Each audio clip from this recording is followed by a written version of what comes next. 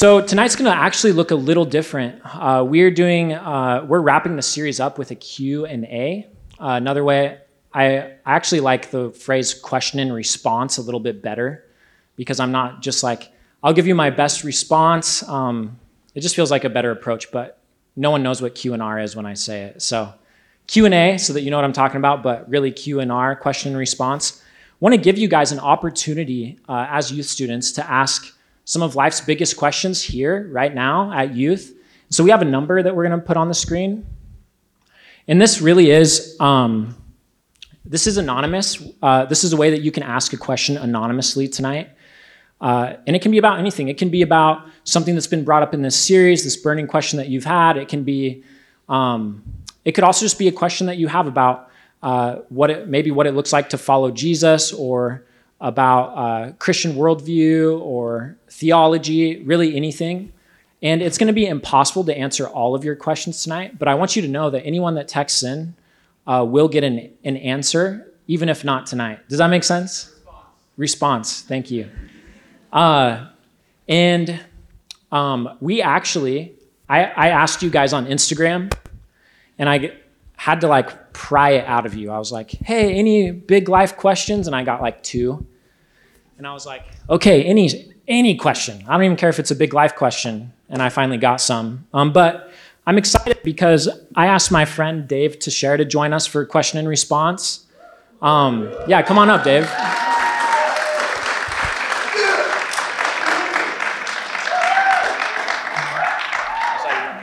This side's great. If you guys don't know Dave, how many of you guys remember winter camp? Awaken is what we called it. Yeah, Awaken. He spoke there. He spoke on spiritual friendships. Anyone remember that? Let's go. And I wanted to pull him in. He's one of our pastors, and he's a close friend of mine. And he's just wise, and he's also approachable. I as his friend, I feel like, man, I really could ask Dave whatever, and he's always gives a gracious, loving, wise response. So thanks for being here. Thanks, buddy. I want to start by saying this, that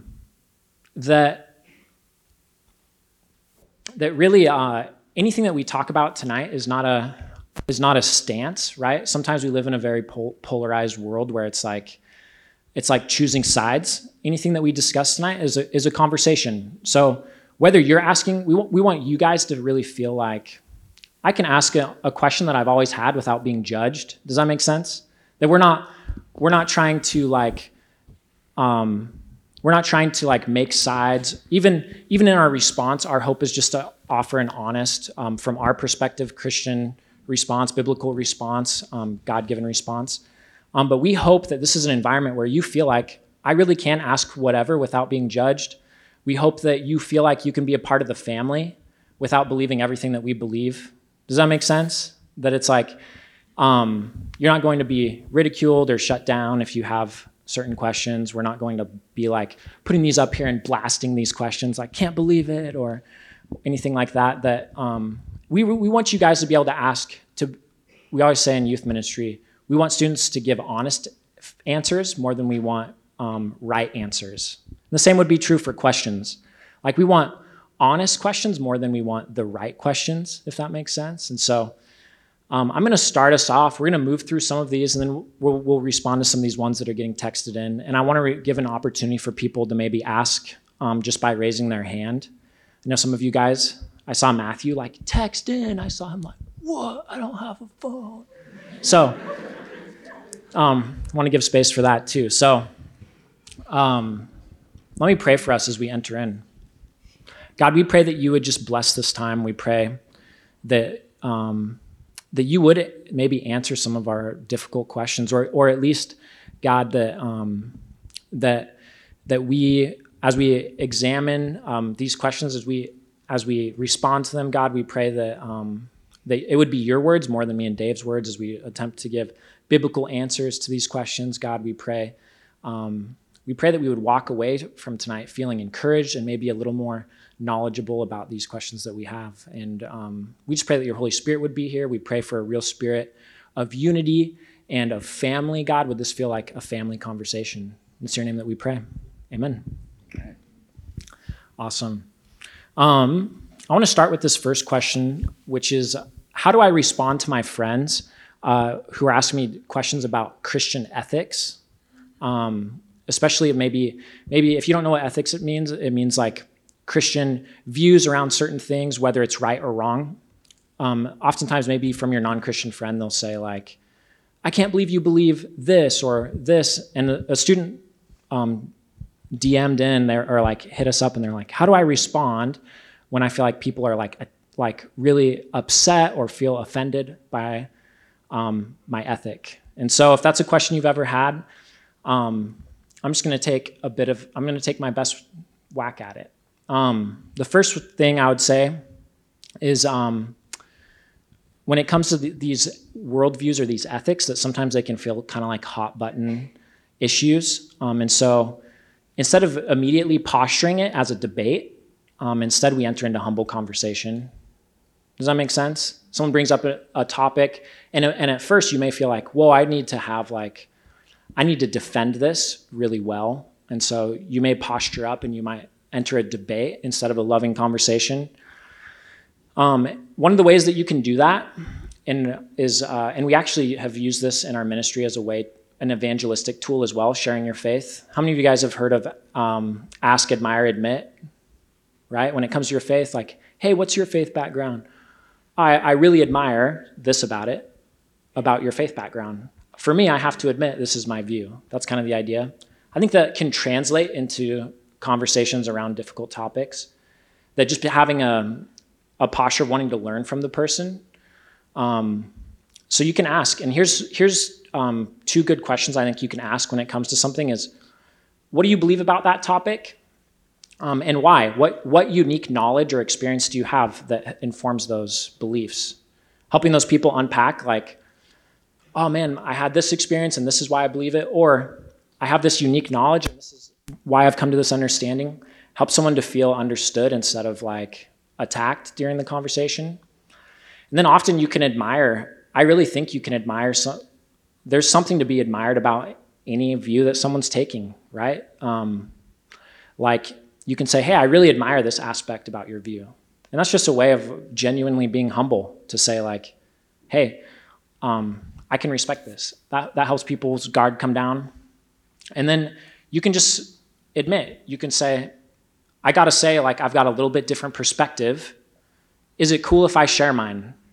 And now suddenly the conversation has opened up and you can share what unique knowledge or experience that you've had. And so I think really coming into that conversation with humility instead of making it a debate is like one of the key ways. And of even, it's just a good way to like, if you really have a desire even to persuade or change someone's mind, it's even a better way to do that, right? As opposed to like the conversation just immediately being shut down. And so, and then at the end of the day, you can say like, hey, you don't have to believe what I believe for us to be like friends. It's not, our relationship isn't hanging on this issue. Because if people feel like, man, they're gonna like kick me out of their life if I disagree with them, then it makes, all of a sudden it elevates the stakes for the conversation. Does that make sense? I don't know if you have anything to add to that. What's the question again, Luke? How do you respond to your friend who asks you about maybe Christian ethics or worldview, things that are good or bad? Yeah, I like a lot of what Luke said. I'll just add something quickly. I think one of the things to remember is no one likes losing an argument. So there's this part in all of us, right, that likes to win an argument. I'm good at arguing, so I really like to win arguments. And my son is also good at arguments, so we have some good throwdowns sometimes. But when you lose an argument, like when someone actually like debates you and you lose, you rarely feel like, oh yeah, they're right, I'm just going to switch over. You generally kind of feel like frustrated or like put off. So I think just remember, like winning the argument isn't actually the goal. And actually, most of these questions are talking about issues that are peripheral. And I always want to clarify with people, hey, I have some thoughts on that, but it's not the center of what it means for me to be a follower of Jesus. Following Jesus isn't a list of right beliefs about current hot button cultural topics. Jesus might have some things to say about some of those things, but underneath all of that is a deeper belief that God loves me, that I'm valuable, that all humanity is valuable, whatever those deeper things are that actually drive the belief. It's actually maybe important to pull your friend down into the deeper, bigger issue and not get lost in sort of the buzzing cultural sort of debate, because then we just become one voice amongst many, when actually our message is a lot deeper than that message. And I have a question for you guys. Does this happen? Does this happen to you? Like, how many of you are like, I have friends who will like come up to me and be like, I can't believe you think this about, abortion, homosexuality, politics, whatever it is, right? Does this happen to you? It does? Okay, good. Well, all right. So it's a relevant question. I was just curious. Am I allowed to ask questions too, or not? Is that legit? No, you have to text them individually. Yeah. Okay. Oh, I have to text them in. Sorry, I have my phone right here. I did bring my phone. I feel like I started off by talking a lot. Do you want to take this next one? It's kind of connected in some ways to the last one. How do you help someone seek Christ when they are pushing him away? Well, that's a really, case-by-case situation. But, I mean, the biggest thing is just being the kind of person that feels like you unconditionally love. If it feels like I only like you or love you or want to be with you, as long as you're sort of fitting into my agenda, that's always doesn't make anybody feel good. So I think just continuing to be like, hey, no matter where you're at with the Lord, I love you, I value you, I'm praying for you. That I think would be a great starting place for that conversation. And then I think just feel the person out. I want to say mostly don't give up. They probably will tolerate 10 more invites than you think they will. 10 more offers to pray for them than you think they will. I think they're probably starting to get annoyed with me. You probably have 10 more shots, right? So push yourself a little bit, but also read the room. And, if they've said no to coming to youth group like 15 times, don't be that person who's like, want to come to youth group tonight? And they're like, I've just told you 15 times no. You're starting to bug me. So, but you're probably a long way away from that. Most of us are too oversensitive. So I would say keep inviting, keep offering, keep living, keep loving. That's good. This next question was actually, is it okay to love someone from a distance? And I laughed at that a little bit. I was like, secret admirer, stalker. I think what this person means, though. We have a hard response and stance against stalking. No. We do. That's one thing we do have a stance on. Exactly. Okay. Yes. I think what this person might be saying is how do I love someone who's maybe hurt me? That's my guess. I'm just going to read into it a little bit. And actually, I've thought a lot about this in my life. Particularly, have had a difficult relationship with my family, and even this summer spoke on it. So you can listen back on that. It was an awesome sermon that Luke gave on that Sunday morning. Tune in. Thanks. So you can go back. You can listen.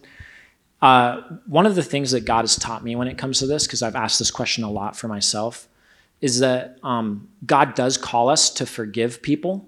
I think there's a lot of scriptural, scripture speaks strongly to that, to forgive others, and even to forgive them over and over and over.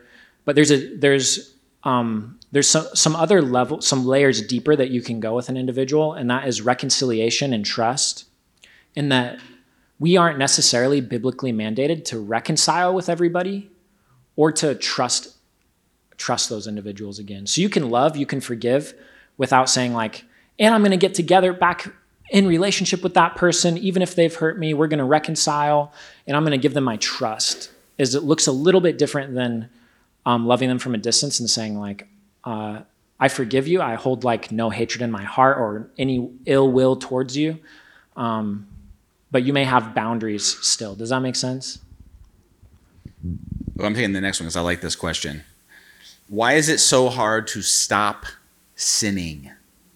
This is a great question because it's true for all of us in this room. Every single person in this room has wrestled with that. I want to stop sinning, but I keep sinning. The Apostle Paul talks about this. He says, all the things I want to stop doing, I'm doing, and the things I want to do, I don't do. Like, what's wrong with me? Why is there this desire? So a couple things is the reason it's hard to stop sinning is because you're a sinner. Like, it's woven into you and me. We're born with this desire to do things that God doesn't want us to do. That's answer one. Answer two, response one. Sorry, Luke. Response two is because sin is often appealing and fun. You're like, I wish I'd stop sinning, but that sin is really great. And I'd love to sit up here and be like, it's not great. And really, it's not. Long term, it's destructive. It'll take your life in the wrong direction. It's bad. But some sin is pleasurable, exciting, enjoying, all that stuff. And so one of the challenges is that oftentimes what we do is we try to sort of convince ourselves we don't want this sin. And we try and resist it. And like, I don't want it. I don't like it. I'm going to try and resist it. But I really love it. The question is, and the way to maybe get around that is, you need to love something more than you love sinning. This is the Jesus way of combating sin that is different than the world's way of combating sin. The world just say like, fight, discipline yourself, put all these external barriers up. And some of those external barriers are good, right? Like if you like eating cheesecake, don't buy a cheesecake and put it in your fridge, right? If you struggle with looking at stuff on the internet you shouldn't struggle with, then don't keep your phone in your room at night. When your parents aren't around and you are tempted. Like you can do some external things, but the deeper thing is love Jesus more than you love sin. Fall in love, like train your life and your heart to love God more than you love that sin. Love the peace you have and the confidence and the lack of stress and anxiety you feel from not doing this more than you love it. So it's a different approach as opposed to just, I'm going to fight it. Then I caved in. Fight it, and I caved in. That is just an endless cycle that will not work. How's that for an answer, Luke? That's great.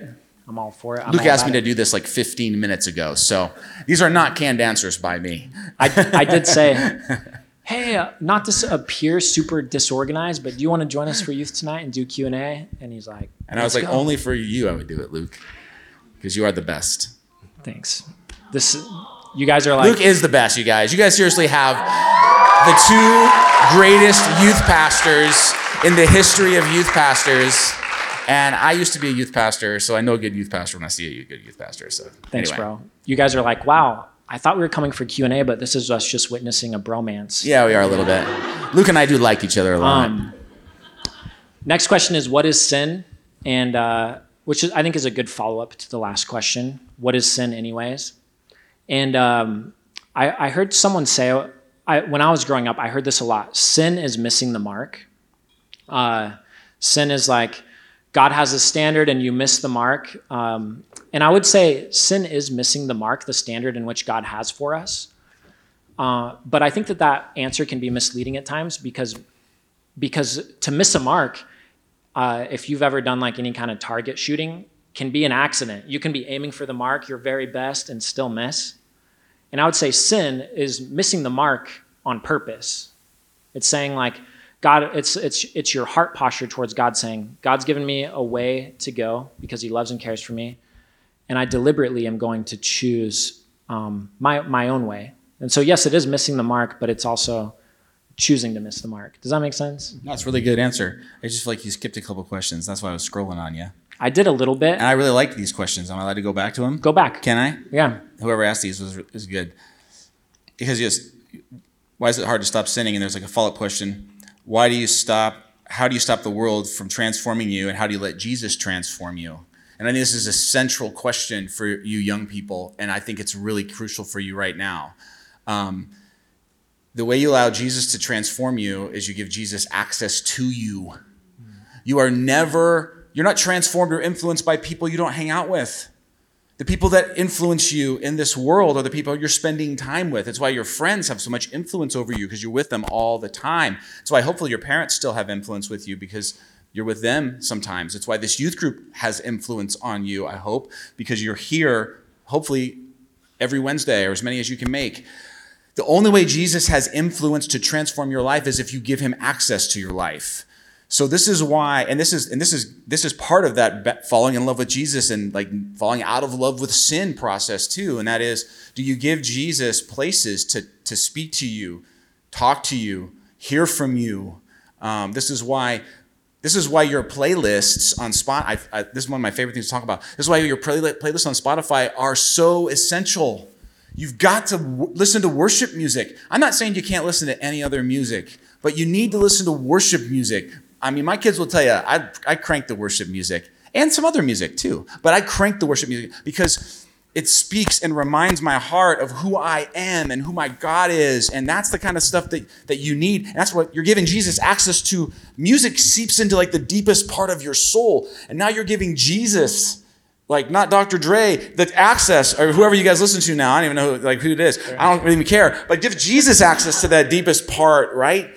That's why prayer matters. That's why taking that 5 minutes in the morning or 15 and just talking to God for a few minutes. That's why reading the Bible is important too. But I think the worship music piece is maybe the most essential for young people. And so get mine's called Dave's Worship. We have a family Spotify account. It's called Dave Worship, and I just file songs on there. And every now and then I ask Nick and Luke, what are the good new worship songs? Julie Penn gives me some sometimes. And I throw them on there, and then I just play that list constantly. When I'm in my car, when I'm hanging around the house, and it's part of the transforming process. So you've got to give Jesus access to your life. You can't expect to think like Jesus, be like Jesus, feel like Jesus, walk like Jesus, live like Jesus if you're not spending time with Jesus and not just here at youth group. It's got to be on your own. Sorry, I'm getting a little preachy, Luke. No, it's great. A while back we did a series, and we were talking about music. We said that what you listen to might not make you depressed or make you sin. It might not make you happy or not make you whatever, but it could make things worse, and it can make things better. That it plays such a huge role. The other thing I would say is, as Dave was talking about, allowing things to influence your life. If someone said, "Hey,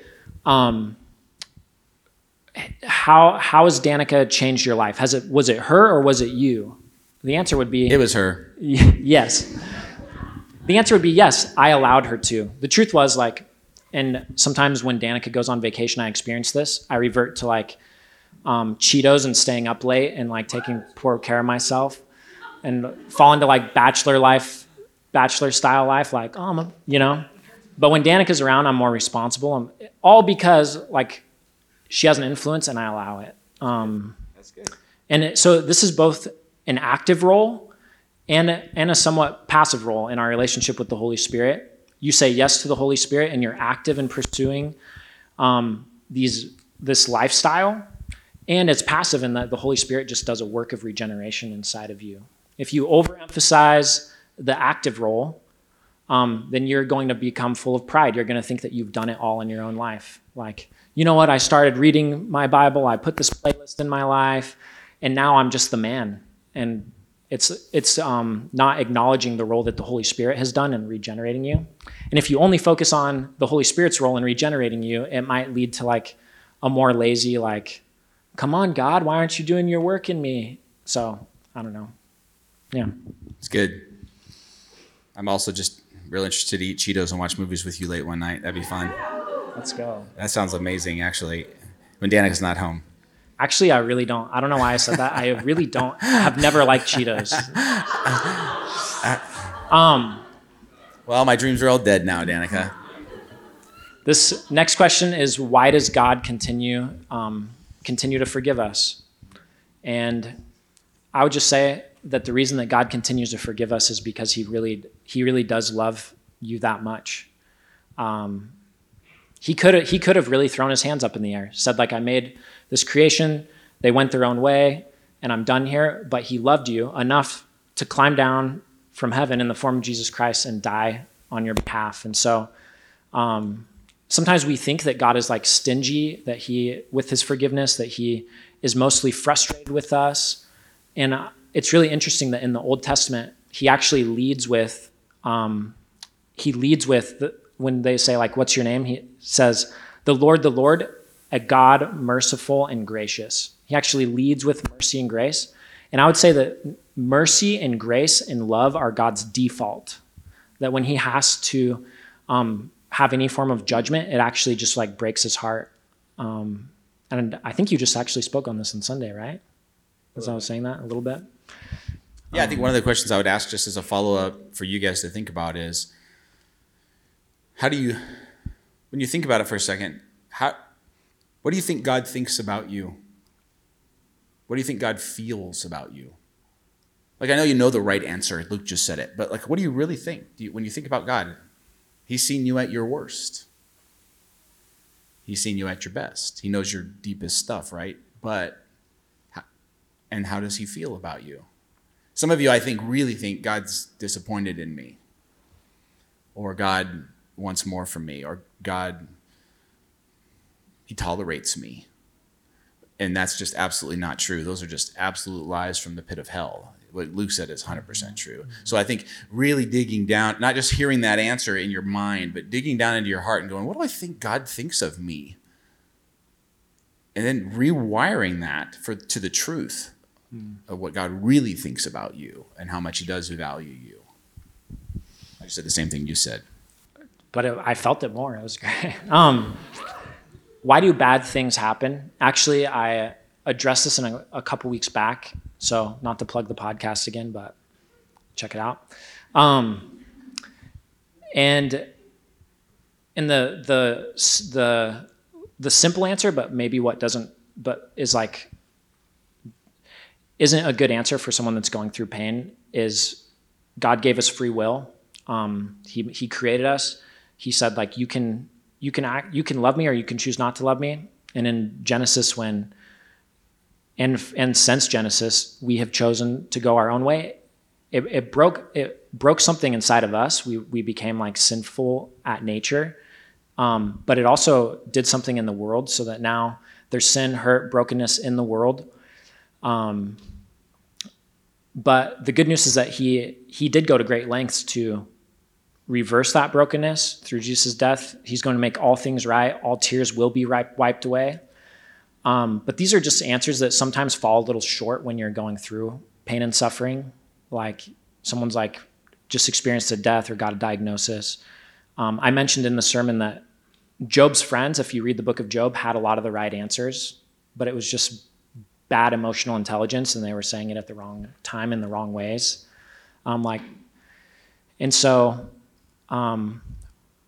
One thing that's really crazy about the book of Job, for instance, is that God never tells Job why he went through the suffering. We know if you read the book of Job, you know why he went through it. But God never tells Job, and it's almost like God knows that even if Job knew, the answer wouldn't be good enough. Like, Job might still be like, really, God? Like, that's why I went through that? But more than answers, like, we really need God when we're in our suffering. And that's what Job clings to in the book of Job. He clings to God, and at times is even really honest with God. And I will say, like, I heard someone recently just say, even though there's pain and brokenness in our world, at least God isn't removed from it. He's not a stranger to pain and brokenness. Jesus actually experienced pain and brokenness on the cross. And so he's allowed pain and brokenness in our world, but not as a stranger to pain and brokenness, which I think is really something worth noting too. But I told Dave I was going to kick this one to him because he didn't hear my sermon and might have extra stuff to add to it. But. Yeah, just a little. I really liked what you said, Luke. I would also just add that if you're going through something super hard and you think, how could God let this happen to me? I've been in that place before in my life, and some of you have already been in that place. And if you haven't been in that place, you probably will at some point. Something will happen in your life so hard that you will think, how could God let this happen? I understand, like, kids being mean to me at school or not making the soccer team, but this is just way over the top. I don't understand why God would let this happen. And I would say the scriptures say in that moment that God hurts for you and he will use it for you. His promise is that he will redeem all pain in our lives, that he will use that pain in our lives. And also, one other thing, just to sort of guard you for suffering, is Jesus tells us it will happen. Like right now, if you're sitting here and you're thinking, I don't know about this question, I can't relate to it yet, get ready, because it's a promise in Scripture. In this world, you will have trouble. Jesus says, I came as the Son of God, perfect, loving, kind, merciful, gracious, and they hung me on a cross. What do you think they'll do to my followers? In other words, the sinful brokenness of this world will intersect with your life at some point. God promises that it's going to happen. He knows it's going to happen. He's promising you it will happen. He says, I will be with you in it. I think he uses that sometimes to teach us to trust him not just use him. Sometimes a lot of us, we do this all the time. We will use God. Like, God, I'm going to go to youth group and be this good kid. And like, that's my end of the bargain. I worship. I got a playlist, just like Pastor Dave said. And now your job is to keep my life going great. Right? And we'll have this good relationship. And God is like, no, I'm not to be used that way. So even when life is hard and things are difficult in this world, do you trust me? And then, so God uses suffering to teach us to trust him. So anyway, I feel like I could go on and on about that, but be prepared for suffering because it's coming. Jesus promises it'll happen. He will be with you in it, and he will use it in your life. It's really good. Okay, these are the ones that have been coming in. Oh, so this is where... This is live time now. This is live now. Okay. Some of these may have been answered as we were talking. And so if we see one that's similar, we might skip over it. Also, if we see one that we think may need more time to unpack, it's not us dodging the question. We just recognize, hey, this question requires a longer answer, and we'll get that to you. Does that make sense? Mm. But this first one is, why am I so worried about the future? I would say for you, I don't know exactly why you may be worried about the future, but I know that you're not alone, that lots of people worry about the future. They worry about what's going to come. I find it comforting that Jesus says, I think it's in the Sermon on the Mount, he mentions that God takes care of the fields, the flowers in the field and the birds. And he says, why then do you worry about tomorrow, what you're going to gather, what you're going to eat, and what you're going to wear? Does God not care more about you than he does these other things? And so I would just say that as like just to comfort you. And I know that at times, maybe fear and anxiety, you can know a truth like that, and it's really hard for it to set in your heart. And so I know I can say like, hey, don't worry, God's got you. And that the reality is you may know that in your mind, but your heart struggles to know that. And I don't know actually if I have like an amazing answer for that, except for I know that that you're not alone in that, and I know that God does have your back. I don't know. Anything you'd add to that? Can I? Is that all right? Please do. Yeah. I think one thing, a question that I would love for you guys to get used to asking yourselves is, what would Jesus do is a good one. The one I like a little better is, what would the gospel say to that? Like, the good news of Jesus, the gospel, that God loves you, that he loves you so much that he came to earth, gave his life for your sin, that he promises to save you, redeem you, restore you, bring you into his presence to live in paradise for all eternity. Like, what if you really believed that? Not like kind of believed it. Like, what if you really believed that the God of the universe was for you and with you and that you were his son or daughter? Like, if you really believed that to be true, that the God of the universe had your back and was going to use everything in this world for his glory and your good, if you really believed the good news of the gospel, then how would I respond to my friends talking bad about me, right? Well, it'd still be hurtful, but it wouldn't crush me because my identity is wrapped up in who Jesus says I am, not in who my friends say I am, right? What if I won the lottery tomorrow? I would be pumped, but it wouldn't be the defining moment of my life because I've already been declared as a daughter of the creator of the universe, or a son, right? So the gospel sort of grounds us, and the gospel says, I don't have to worry about tomorrow because no matter what comes, good, bad, great, or horrible, the God of the universe promises to be with me. And if you really believed that, now worry starts to melt away. So it's not about like pushing worries out of your mind. It's about rooting yourself in an understanding of who God is and who he says you are and how much he loves you. And that will like peel a lot of the problems that people in the world and teens of this world face peel away when the gospel gets planted deep in your soul. I hope you have an answer for this one. I'm actually clueless. You want me to read it? Yeah. What do you think, Pastor Dave, the Lord thinks of Pastor Luke's haircut? I don't know. I think he likes it. I'm just teasing. It doesn't say that. Am I embarrassing? Is that all right? Is that too far? It's a little embarrassing. Is that a little embarrassing? Yeah. We don't talk about your hair in youth group? Dax is feeling me right now. Dax is feeling you right now. You guys are feeling each other. Sorry, that wasn't what was written. I was messing around. The question was... I had to bring some levity. It's true. That's the last question felt intense. Sorry. It did. Okay, read it for me, Luke, will you? What happened to the Gentiles before Jesus came? I guess this is maybe more of a question about heaven and that dynamic before Jesus arrived on the scene. Yeah, well, the New Testament talks about how by faith, like faith is trusting in what you don't see, right? And there's a difference between, by the way, blind faith, like I just believe anything, even if it's crazy and it's faith, and like reasoned faith, thoughtful faith.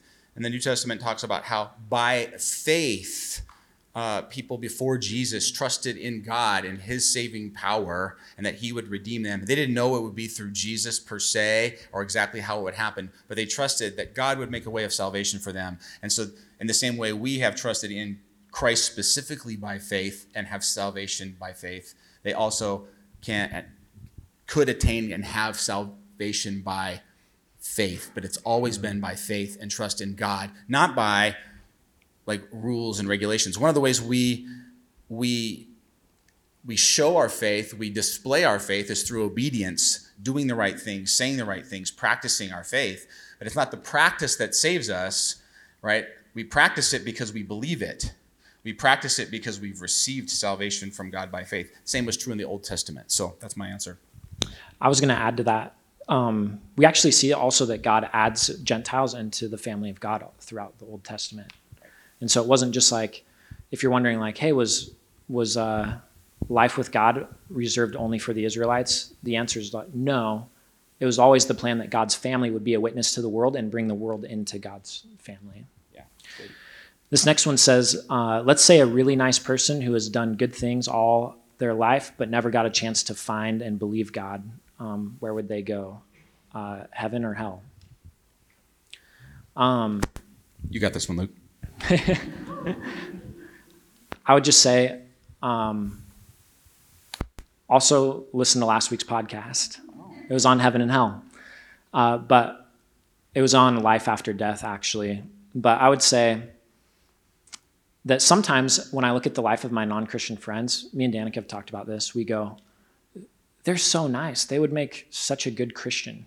Like, I've seen these people in my life where I go like, they really do live like a really moral, amazing life. They're like great with their family. They like are making wise decisions. And so, and if I were God, sometimes I think of it wrongly. I go like, if I was God, like I would go, that person is so legit. They're justified before God. But we know that that all sin, even the smallest sin, separates us from God. And so someone, even if they're amazing, they can never be amazing enough to get to God. And that's part of the gospel, is that we don't climb a ladder to get to God, but actually he climbs down to us. And he wants so badly for everyone to accept that gift of salvation that he actually makes it really accessible and easy. He says, accept my gift of salvation, receive Jesus as your Lord and Savior, and like you're in. He doesn't desire for anyone to go to hell, and he's made it as so easy that even a child or someone who experiences disabilities can accept it. And so I would say that no one is good enough to earn their way or work their way to heaven, and that God wants everyone to be able to come to him. For someone that's never heard, I guess I want to address that. Romans talks about this, and it says that Romans 1 says that God has revealed himself through creation. And so that God knows the true inner part of a person, and he knows that with the information given, did they receive him or not? Even if it's just creation is all that they've had, and they go, I know about a God, and this is the limited info that I have. God knows how they stewarded that knowledge. Does that make sense? Yeah, and I was going to say the same. That's what I was going to say. Great answer, Luke.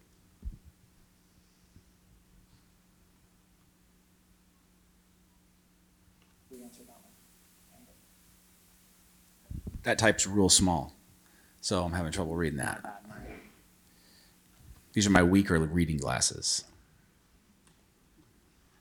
Julie, courtesy laugh on that, at least from you. Like, can you read that? Thanks. have we had this one? That's hilarious. Is that fair? We've kind of addressed that. Yeah, we've addressed that. It's good. That one too, right? Yep. Do you have enough time for that one? Ooh, that's a good one. Take it.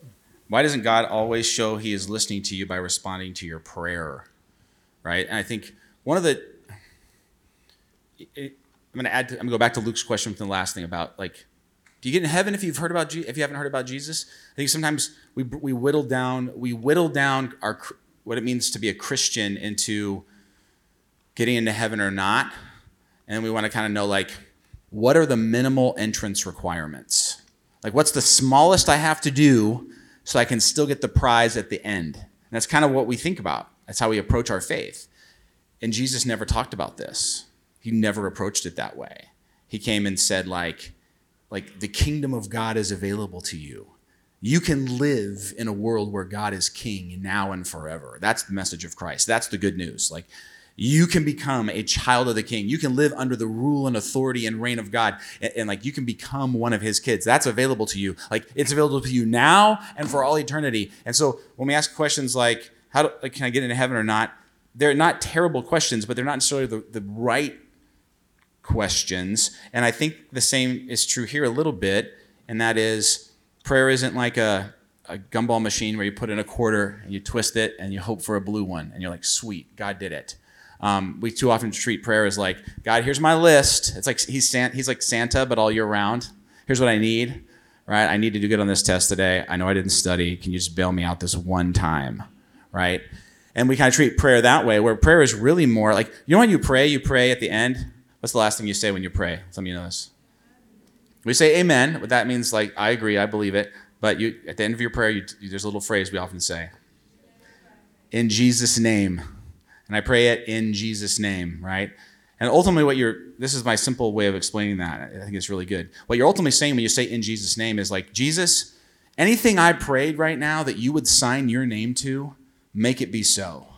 Like, if you'd sign off on it, if it's your will, if it's what you want, then make it so. But if I prayed something that you wouldn't sign your name onto, it's not in your will, that you wouldn't put your name on, then no. And so sometimes I think the reason that God doesn't respond to your prayer exactly how you wanted, when you wanted, how you wanted, is because maybe it's not what he wanted, or it's not when he wanted it. Or his ways, the scriptures say his ways are above your ways. And you think, I don't see how God could see it any differently than me. It's like, well, you're a finite human being with a limited understanding and visibility to all of reality. He sees it all. And so maybe he has a different plan than you. And maybe you don't understand it. And that's why the prayer like exchange thing doesn't always work out exactly how we want. Now, is that easy? No, because there's times that I'm praying for something and I just want God to do it. And I don't understand why he wouldn't. And that's hard. But that's where you have to kind of come back to saying, do I trust who he is? Do I trust that he's in control? Do I trust in like what he's told me? And for me, the answer is yes. Sometimes I have to struggle to get there, but that's my answer. That's good. This question is, what are sentence starters to start a conversation about faith with someone who doesn't have a relationship with God? And I usually start it like this. This is how I started. We have student leaders, by the way. We like help each other evangelize. That's what student leadership's all about. We were just meeting at 5:00 to talk about this. So we've been practicing this. It's really awkward at times, but like even just today, I knew I was going to meet with student leaders, and I'm like, I got to at least be able to say like I'm doing this with them. But I was in Costco picking up pizza for FCA. And I was like, I have an hour, and all these people are just eating like these foot-long Hot Pockets and like pizza. I guess I'll try this out. And I had one of those Hot Pockets? I haven't. Oh, okay. I thought you said you had one. No, they were. Like, there's all these people eating these Hot Pockets. 10 a.m. is like a little early for me for one of those. But I'm like, so I didn't, literally, sometimes you just state the obvious, and this is how I did. Hey, bro, I know this is really awkward.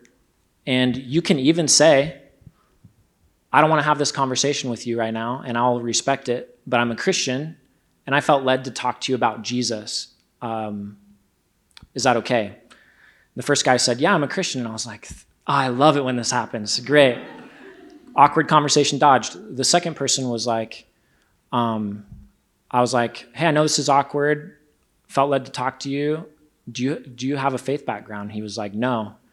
And then it was a pretty awkward conversation, actually. And so, but he was really gracious. At the end, I was like, bro, thanks for being gracious. I know that like you could have just told me you didn't want to have the convo, but I appreciate you being gracious with me. And so sometimes I think just stating the awkwardness, hey, I know this may be weird, but I am a Christian. I feel led to do this. And sometimes what I've said too is like that Penn and Teller quote that maybe you've heard me say, where they've said like, they're not Christians. These are magicians if you know them. And they've said, I don't respect a Christian that doesn't evangelize at all. Because if you really believe what you believe, if you have such an amazing hope and you don't share it with me, like how much would you not care about me? And so I have sometimes told my non-Christian friends like, bro, even if you just have to accept this as my love and care for you and write it off, like I'm cool with that. I want you to believe it, but even if you have to like kind of pity me, I'm actually okay with it. But I'm doing this because I love you. I want to tell you about Jesus. I don't know. That's good. Can I tell you how mine goes? Yeah. This one won't relate to the students at all, but this is how it goes for me. I meet the person and I say, so what do you do? And then they tell me, and then they say, what do you do? And I say, I'm a pastor. And then there it goes. So it's easy. It's an easy intro, and you get right in, and you can tell right away if they want to talk or not. You guys should use that one. Yeah. You're like, unhelpful, Dave. Actually, I'm a pastor. Everyone's like, what? I don't say it like that, though, because that would be a turnoff. Oh, if you were a high schooler, though, and you said that, they'd be like, yo, that's true. That'd be that'd awesome. Be next level. Really? You are? This one is drinking alcohol unholy? And how do I be public about my faith in school? They did a twofer. I would say... by not drinking alcohol in school. That's a good way. The alcohol question is a really good one, actually. I would say that there's freedom. If you read through Scripture, you find that there's freedom in Christ to drink alcohol. There's not freedom to become drunk. And I would say that that you also have to go off of what the Holy Spirit's convicting you personally on. Like in my own life, I haven't yet felt like the Holy Spirit has said like that I can drink alcohol as an adult, and so I've followed that conviction. But when I see a brother in Christ who's of age, of alcohol age, and they're drinking, there's not judgment for that if they're doing it in a way that they're not getting drunk. Does that make sense? Yeah, it's good. I think it's also another way that we sometimes tend to define our faith by external things, right? Like a lot of times, because it's easier. It's easier to kind of go, I'm a Christian, I think this about these 3 issues, and I don't do these things, and I do this thing, and so I'm a Christian. And I think also, I want to say real clearly, it is unholy to drink alcohol if you're a high school kid. Yeah. It's against the law. The scriptures tell us to follow the law. I was just going to circle back on that and Thanks. say that. Yeah, I just wanted to be clear on that. I think you did a good job, Luke. So that's that. Let's be real clear on that for your parents when they ask you later.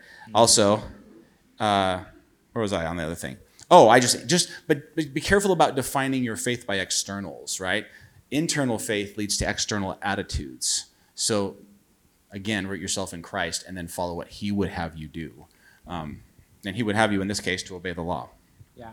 There's also that verse, and you might know where it's located, Dave, but it talks about not being, it's a funny verse. I think it's meant to be funny or a little humorous. It says not to be drunk on anything but the Spirit.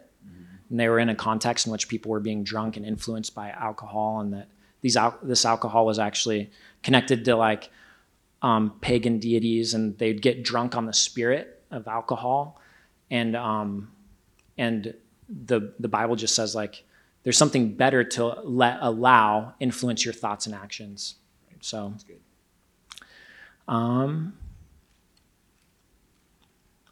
We're at 8:10.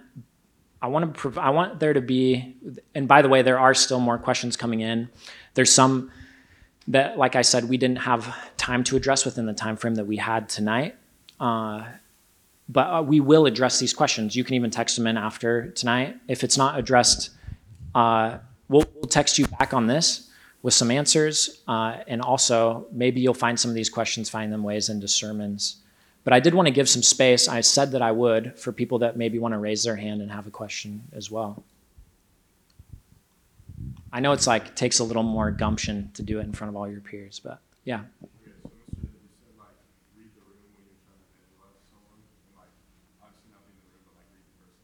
Yeah. When you're talking to like multiple people and like trying to evangelize to a group that maybe mix on different levels, like how do you know what type of depth to go into the faith? And where you're not too deep where they won't understand, but you're not too surface level, so it's not even like. Yeah, that's good. It's a good question.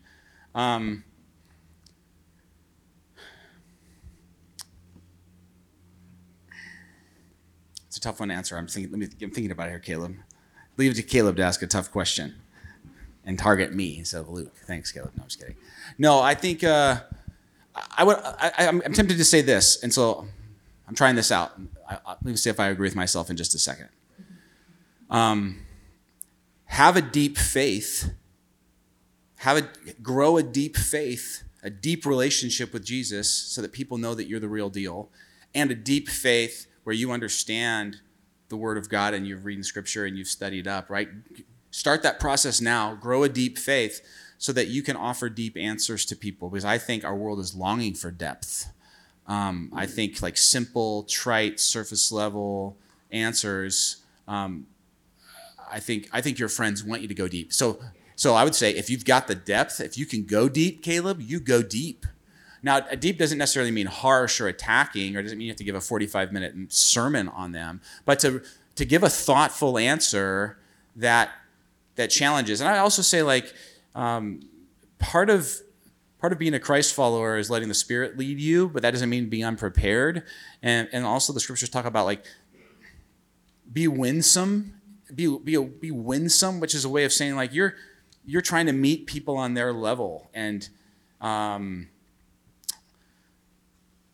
to draw them in. And like part of winsomeness is humility, right? Like people sense like, oh, there's a humility and a confidence to this guy, and he has something to say, and he's thoughtful about it. Oh, that's winsome. Everyone else is kind of just being surface level. This is difficult because one thing I'll say is it's a lot easier to ask questions than to give answers. I can rattle off 15 hard questions in like 15 seconds, but to answer those questions may take 15 minutes each and some work. Questions are harder than answers, so you're already at a disadvantage. But if you can go deep, go deep. Your friends may not even in that moment say like, oh, that was great, that really helped me, but they'll think about that stuff later. So grow deep faith and go as deep as you can. How's that helpful? Any other questions? Yeah.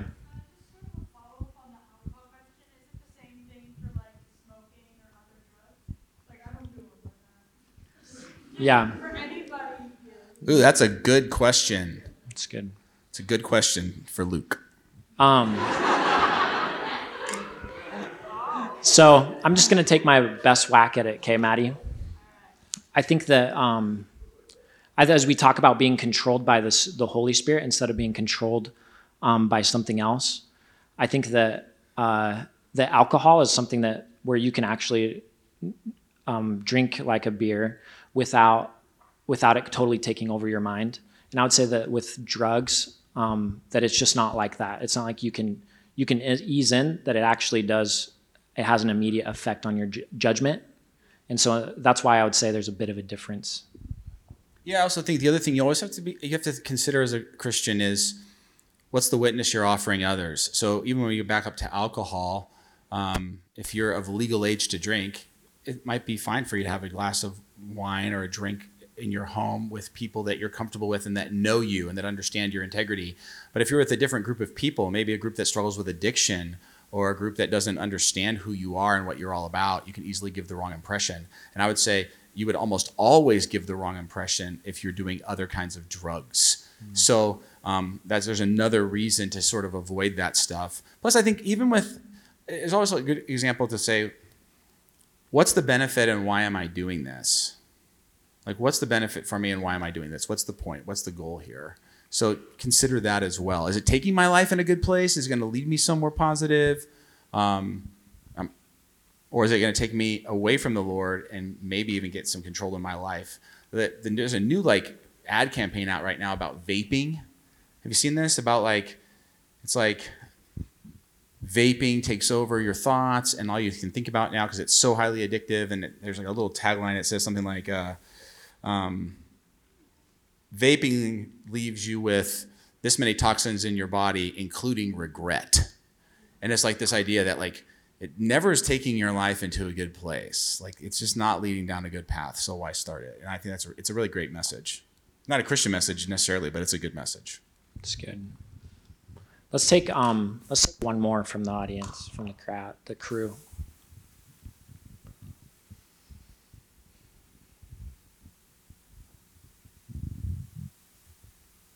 That's chill. That's a good crew, by the way, right here. It's a great crew. Do you guys always sit like girls, boys, really segregated almost? Not 100%, but pretty close.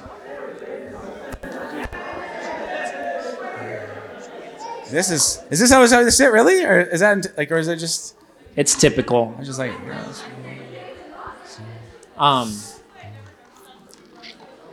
Baby Noah's on the right side, Danica. There she is.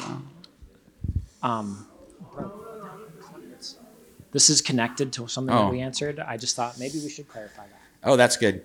Did you guys say that people in remote places will go to heaven if they believe in creation and that's all they have and don't know about Jesus? What's the point of missionaries going out into the world? Why would Jesus say these things? That's a great question. We didn't say if they believed in creation. We said that creation, Luke said, I think I'll clarify what you said. What I heard him say was that creation points to God, a creator, right? That if you look at creation, logically it points to this did not happen on accident. Someone set the moon and the stars and the earth in the way it is. This is an ordered, complicated, complex world we live in, and it points to a creator. And that then there's some vagueness and there's some ambiguity about what if somebody says, I believe in a God who created this, but they never hear about Christ. What happens when they die? One of my answers is always I don't know, and I don't have to know, and I don't have to decide, because guess what? I'm not the judge. I don't decide if any of you will go to heaven. I don't even get to decide if I'll go to heaven. That'll be his call, not my call. I do know this. It's easier to believe in God when you have specifics and details, right? So the reason you go out to share about Christ is because, again, it's not just about trying to get people into heaven. It's because we believe that walking with Jesus here and now in this world is the way, the truth, and the life, and the greatest way to live now and forever. That's one reason we share about Christ. It's not just about getting to heaven. It's about living this great, amazing life that Jesus offers you. That'll be full of hardship and struggle, but also love, joy, peace, patience, kindness, goodness, faithfulness, gentleness, self-control, all those things. And I believe it's easier to put your faith in a God who you know the details and specifics about. So for both those reasons, it's important to go out into the world and share the gospel. It's important to have people who are out on the world as missionaries. And there is sort of a undefined space for people who never do hear the gospel. Again, I don't know that we have to or can even answer that question. It's good. How do you feel about that answer, Luke? Really good, actually. I was like, wow. So I'm glad you took it. Okay, I know that we are limited with time. I want to dismiss you guys quickly into small groups, trusting that you will maybe pray on the back end of small groups. Does that sound good? Can I say something real quick? Yeah. Hey, thank you guys for having me tonight. This was way more fun than I thought. You guys are awesome. Thank you. Yeah, and I would say, maybe you come on Wednesday but not Sunday. Join us on Sunday.